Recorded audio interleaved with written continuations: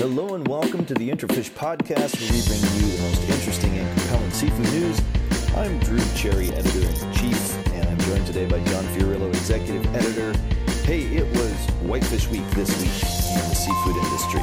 So, whitefish, lumped into that is Atlantic cod, Alaska pollock, haddock, hake, farm whitefish like tilapia and pangasius. So, every year, a group of executives join together for what's called the Groundfish Forum. In the Groundfish Forum, there's a lot of reasons why it's a unique event. But for one, it's only focused on one single type of seafood product, whitefish. And for another, you really get the absolute elite from around the globe coming together, trading ideas. Of course, for journalists, there's lots of rumors and gossip and lots of information out there that we pick up on, and it helps us get a sense of where the industry is going, who might be buying who might be trading and selling with who. So it's always a fun week for the industry, and also for us. I always enjoy being there. Now, one of the things that comes out every year is probably the most accurate forecast of the amount of whitefish supply that's going to be on the global market. So there's a few executives that look at all the data that's available, and there is a lot. And they analyze, crunch the numbers, do all kinds of magic to it to come up with what the volumes might be. Now, bear in mind, they have to look across the globe. So you're talking about catch in Norway, in Iceland, in New Zealand, in other countries in South America, South Africa, Namibia. It's a big job to try to track all of these fish. And so when you are done with the Groundfish Forum and those numbers are released, you have a pretty good idea of what things are going to look like. And incidentally, those numbers are very, very, very accurate over the course of the past several years. So while you can't fully bank on them, you can certainly get a good indication. Now, this year, the expectations are that there's going to be basically more or less a pretty steady supply coming out of all the world's wild whitefish. So while on the one hand that may seem not notable, as you drill down, there's some serious variance in the different species, and the two that are, can we say, most important are Alaska pollock and Atlantic cod. Now, Alaska pollock is going to hold relatively steady, it seems. Now, the quotas are not finalized for 2023, certainly not for the United States. Those will be finalized in December, but there is a fairly good indication that the Alaska pollock catch is going to be rising, and we'll talk about that in just a second. But there also is projected to be a decline in Russia, so it all kind of balances out. Now, Atlantic cod is quite a bit more complex, and it looks like there's roughly a 13.7% decline projected. Now, part of that is from Norway and Russia. Now, right now, as we speak, or at least they just got done for the weekend, but Norway and Russia negotiators are trying to figure out and hammer out what quota they will catch of Atlantic cod. But one thing's for sure, it will be lower, or more than likely will be lower. Although, as you can imagine, there's some geopolitical tension there, but there's no indication that they're going to change roughly what they expected. So anyway, a lot of changes. John, so over to you. Any impressions on those numbers or just on the Groundfish Forum in general? What were you picking up, and what were some of the kind of driving themes that you think arose in all your conversations? Well, yeah, just to put in perspective the cod and pollock catch in relation to the total whitefish catch next year. So together, cod and pollock would be about 4.3 million metric tons out of a total global whitefish harvest of 6.9. So You said those two were the biggies. They are the biggies. And yes, as you mentioned, it looks like the Alaska guys are going to get a little bump, while the pollock harvesters in Russia are going to see a little decline. It's not really going to change the overall number at all. So, steady supply of pollock is the first takeaway for next year. Cod, as you mentioned, some problems there. I mean, first time since 2017, maybe longer, that the catch could fall below 1 million metric tons. So, cod prices are already high, supply is already tight. So, don't look for any relief in that sense, in a big way, anyways, next year. So, those were the highlights. I overall, we're in a hotel lobby with, the most influential suppliers of whitefish on the planet, and overall, I would say the mood was fairly upbeat. Prices are good, supply is fairly stable, and there's concern over inflation and what that is doing to demand. But at some point, like if we look at pollock, for example, a lot of it is sold through retail in fish sticks, and that's one area where consumers are finding a little relief from inflation, as opposed to, say, the fresh case or something like that. So overall, happy. And I want to put in a plug for the Genuine Alaska Pollock producers, because they had their conference in Seattle just a day or so ahead of the start of the Groundfish Forum. And it is the first annual conference of theirs I had ever attended. And I got to say, it was impressive. It was professionally done. It had a lot of good information, and just tip of the hat to Craig and the whole Gap crew for putting on what I thought was an excellent conference. We'll talk about Gap in just a second, because it, of course, is focused solely on the U.S. Alaska pollock sector, and there was some really interesting, as you said, I think, numbers that came out that should make the U.S. industry pretty happy. And we can dive into those a little bit in this conversation, but just quickly before we leave the Groundfish Forum, a couple of things from me that I picked up on that was a little surprising is, the Russian suppliers of Russian product, although I don't believe there were any Russian executives, there were representatives from Russian companies. They were actually pretty upbeat, all things considered. The investment in the fleet that's brought a couple new vessels on that are able to make to process higher quality pollock at sea seems to be something that's giving people wind at their back. Europe has not put in any restrictions on imports of pollock or cod from Russia. And if Russians can bypass China to deliver what's widely considered higher quality product that doesn't go to China and get thawed and cut and refrozen, they have a really good shot at being a really strong competitor against the Americans. So that was, I guess, a little bit of a surprise. I guess I thought there would be a little bit more, that would be a little more of a negative vibe from people that were selling Russian product.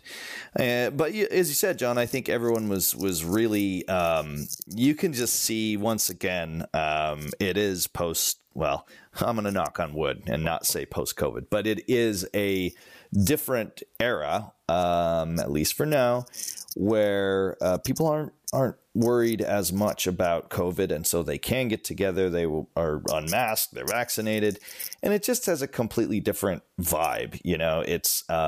It's in a normal year, people may have seen each other 5, 6, 7 different times before a groundfish event. But you can tell people have pared back their travel and just generally a pretty jubilant mood. And, you have a lot of competitors there that, are trying to kill each other in the marketplace. But at that event, there's always kind of a different vibe about how they all hang together and about their common resource. I think that there is also going to be a lot more M&A that's going to happen in the whitefish sector. Certainly a lot was mentioned about that. And there's no doubt that we're going to hear more about that. I think in the very near future. But yeah, I think in general it was a great event. A lot of really interesting presentations coming out of it. As you said, John, I think the big specter over everyone's head is inflation with the rise of fuel prices. And then, of course, concerns about whether or not consumers will balk at some of these prices.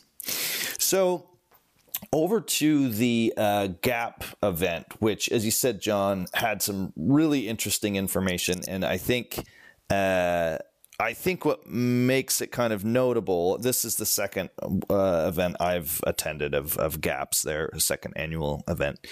And I think what makes it really notable is the increased transparency in the pollock sector. You did not see this even 5-ish years ago. The Alaska pollock sector, a lot of those executives have fishing or fisheries science backgrounds. These are not people that know a heck of a lot about marketing or communications, and they've been kind of shooting in the dark for many, many years in how they position themselves in a advantageous way against the Russian industry. And they've really shifted their thinking a lot. And one of the things that they have is data, and lots of it.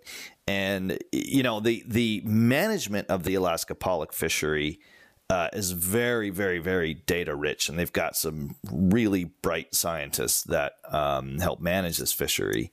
But they haven't had a lot of market data, and they haven't been transparent about what's happening in their market, in large part, again, because you're talking about fishermen. They're very operational. They're very focused on running these gigantic boats and keeping them out there fishing.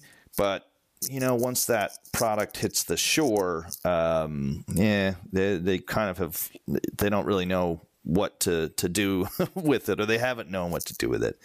So a lot of great presenters. I think one of the things that we actually are writing about is the name recognition of Wild Alaska Pollock, which is essentially a brand name that the group has developed to help, again, distinguish itself.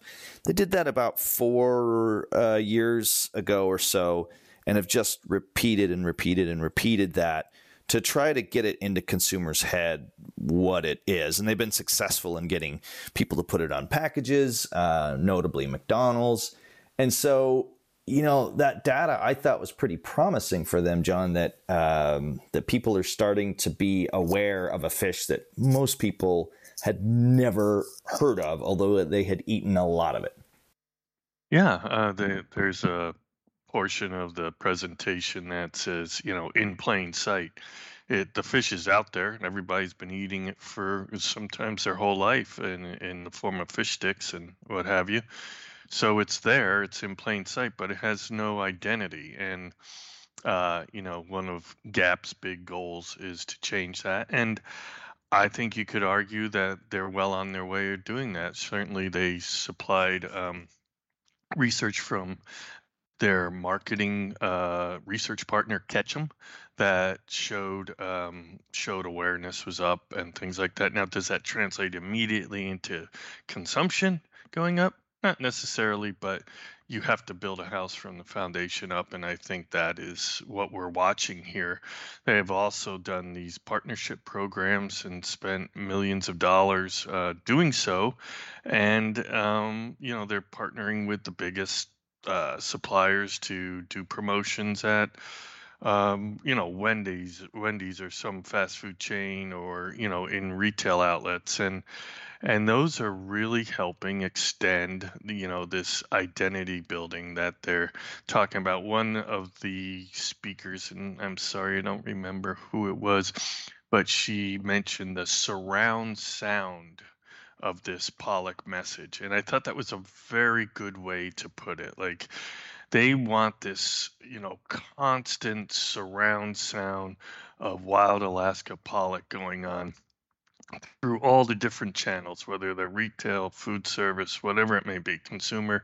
Um, and that's what it takes. That's what it takes to change it. And the other area I found fascinating, and anybody who knows me knows I love surimi seafood, but there was there was a discussion about just consumer perception of the term surimi seafood versus imitation crab. And as you might expect, although it's a lot more dramatic than I thought, very good perception of surimi seafood, very bad perception of imitation crab. So there was a lot of discussion about how are we finally going to deal with this and overcome this. And I found that fascinating. I put together a little article on it that will probably go up next week or whatever it may be. But um, I'm very invested in watching this because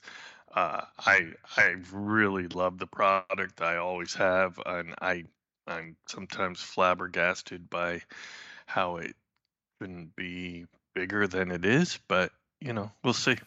Yeah, you could move to Japan or France. It's very big over there. So, Okay.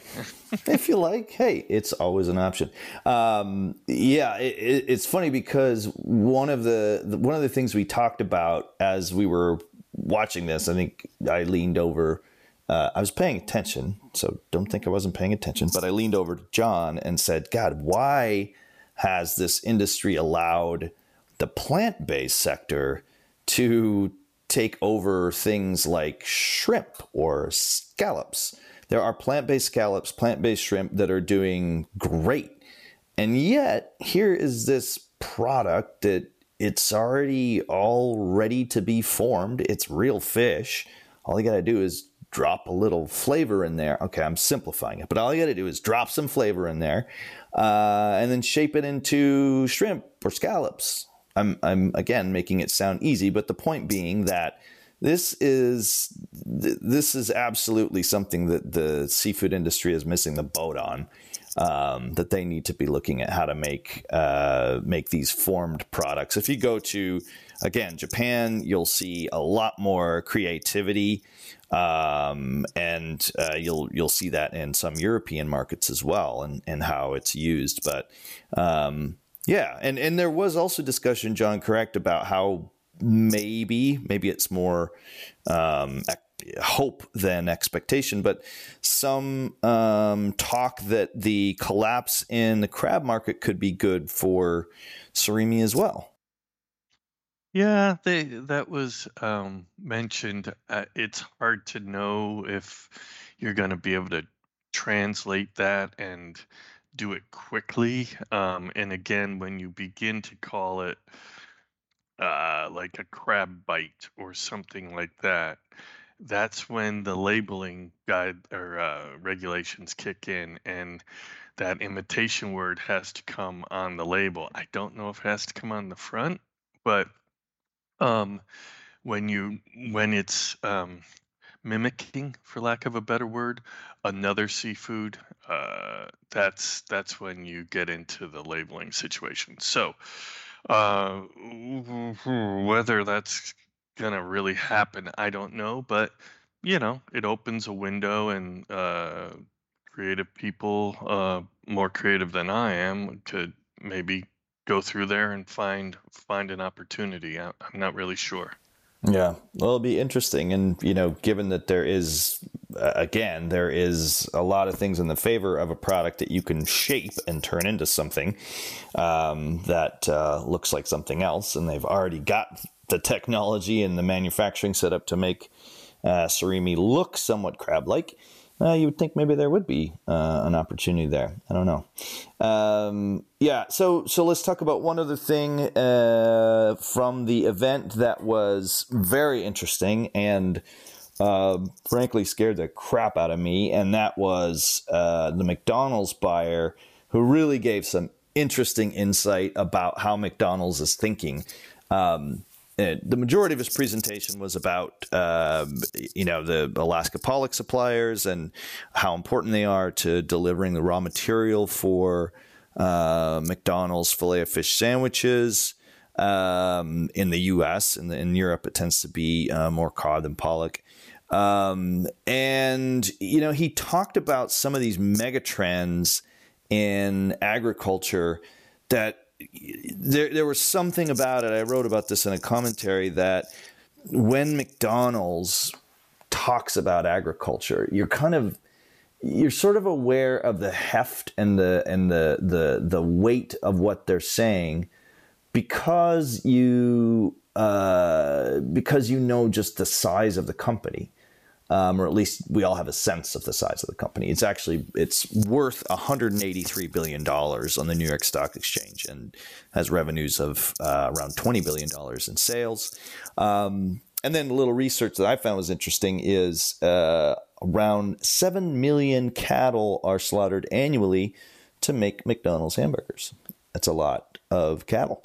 And so they're so dependent on the ag industry and what is going to happen. So you don't think about kind of what's behind a group like that and how they plan, but the forecasting, the modeling, the research, the projections that they must have to have several years out about the ag industry, it just must be incredible.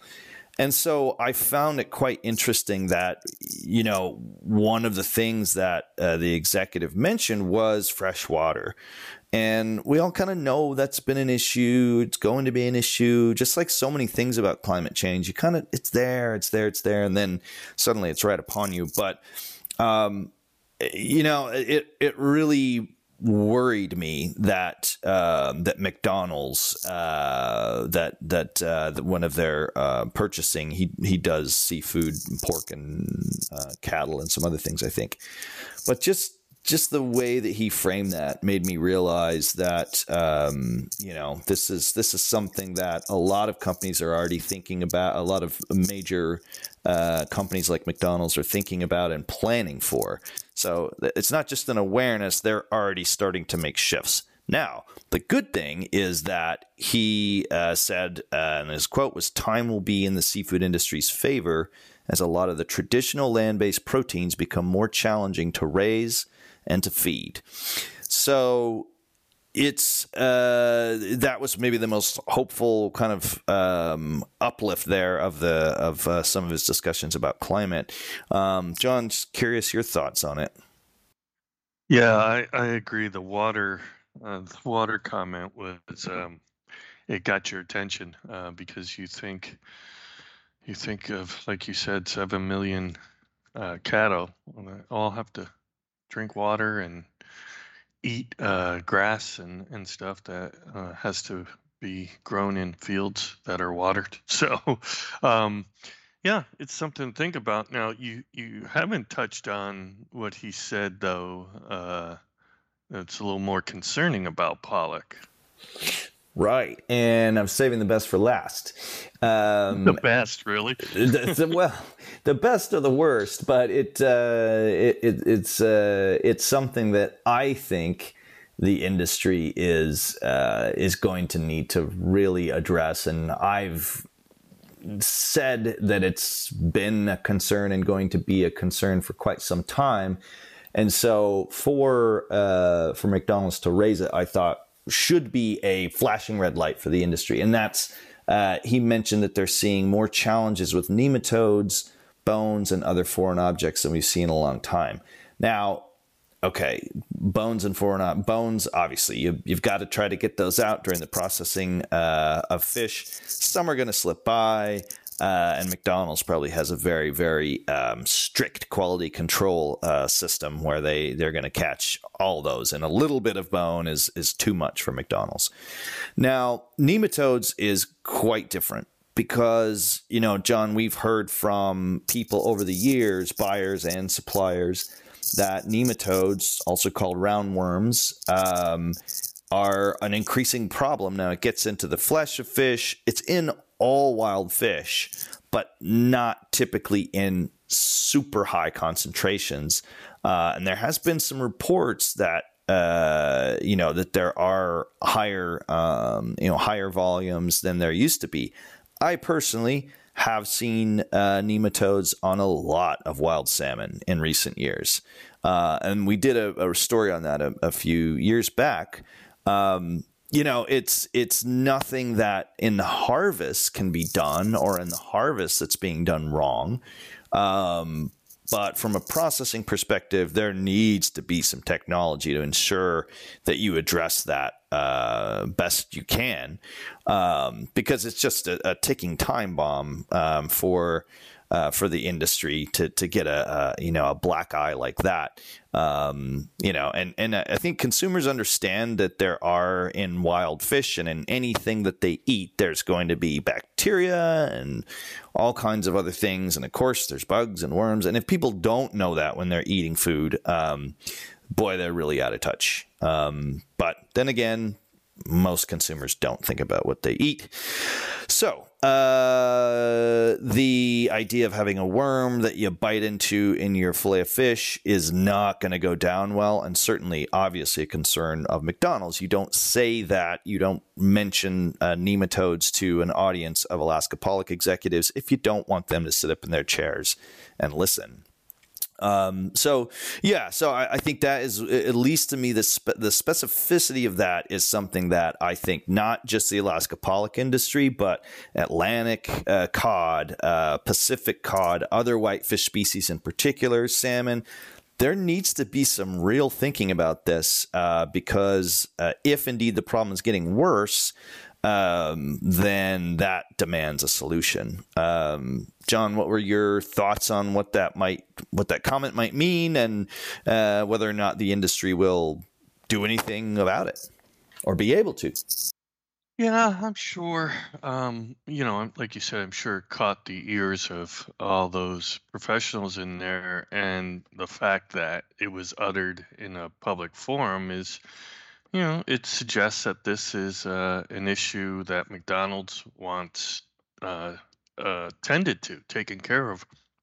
And you can't blame them, because you can only imagine if there's a food scare at McDonald's, somebody finds a worm, although I don't know how they would, because you deep fry those, but somehow something happens and they want to sue or whatever. I mean, sales would obviously go down quickly and maybe come back quickly. But we have to remember that, Jack in the Box killed people with E. coli, 10, 15 years ago, whatever it was. And, they're still in business, and burger sales are probably just as strong as ever. So, a food scare is not the end all be all of a situation, but it's a hassle. And when it's your largest customer, which I'm sure McDonald's is, in most cases for these companies, you want to deal with it. So, I think you mentioned when we were at the event that, global warming may be playing a part in this. Warmer waters is, making this worse. And if that's the case, we certainly need some research in that direction. Yeah, well, it's again, it's fascinating to hear from an executive that has such an overview of the global agriculture sector to highlight some of the things that are concerning. And yeah, I mean, I think again, it's one more example of how land-based proteins are, I think, going to be at a disadvantage if the seafood industry plays things right. Well, okay, we'll end it there, folks. Thanks for joining us. Remember that you can find more news on intrafish.com 24/7, and the best way to keep up with us is to download our app, which you can find on Google Play or on the App Store. We'll speak to you next time.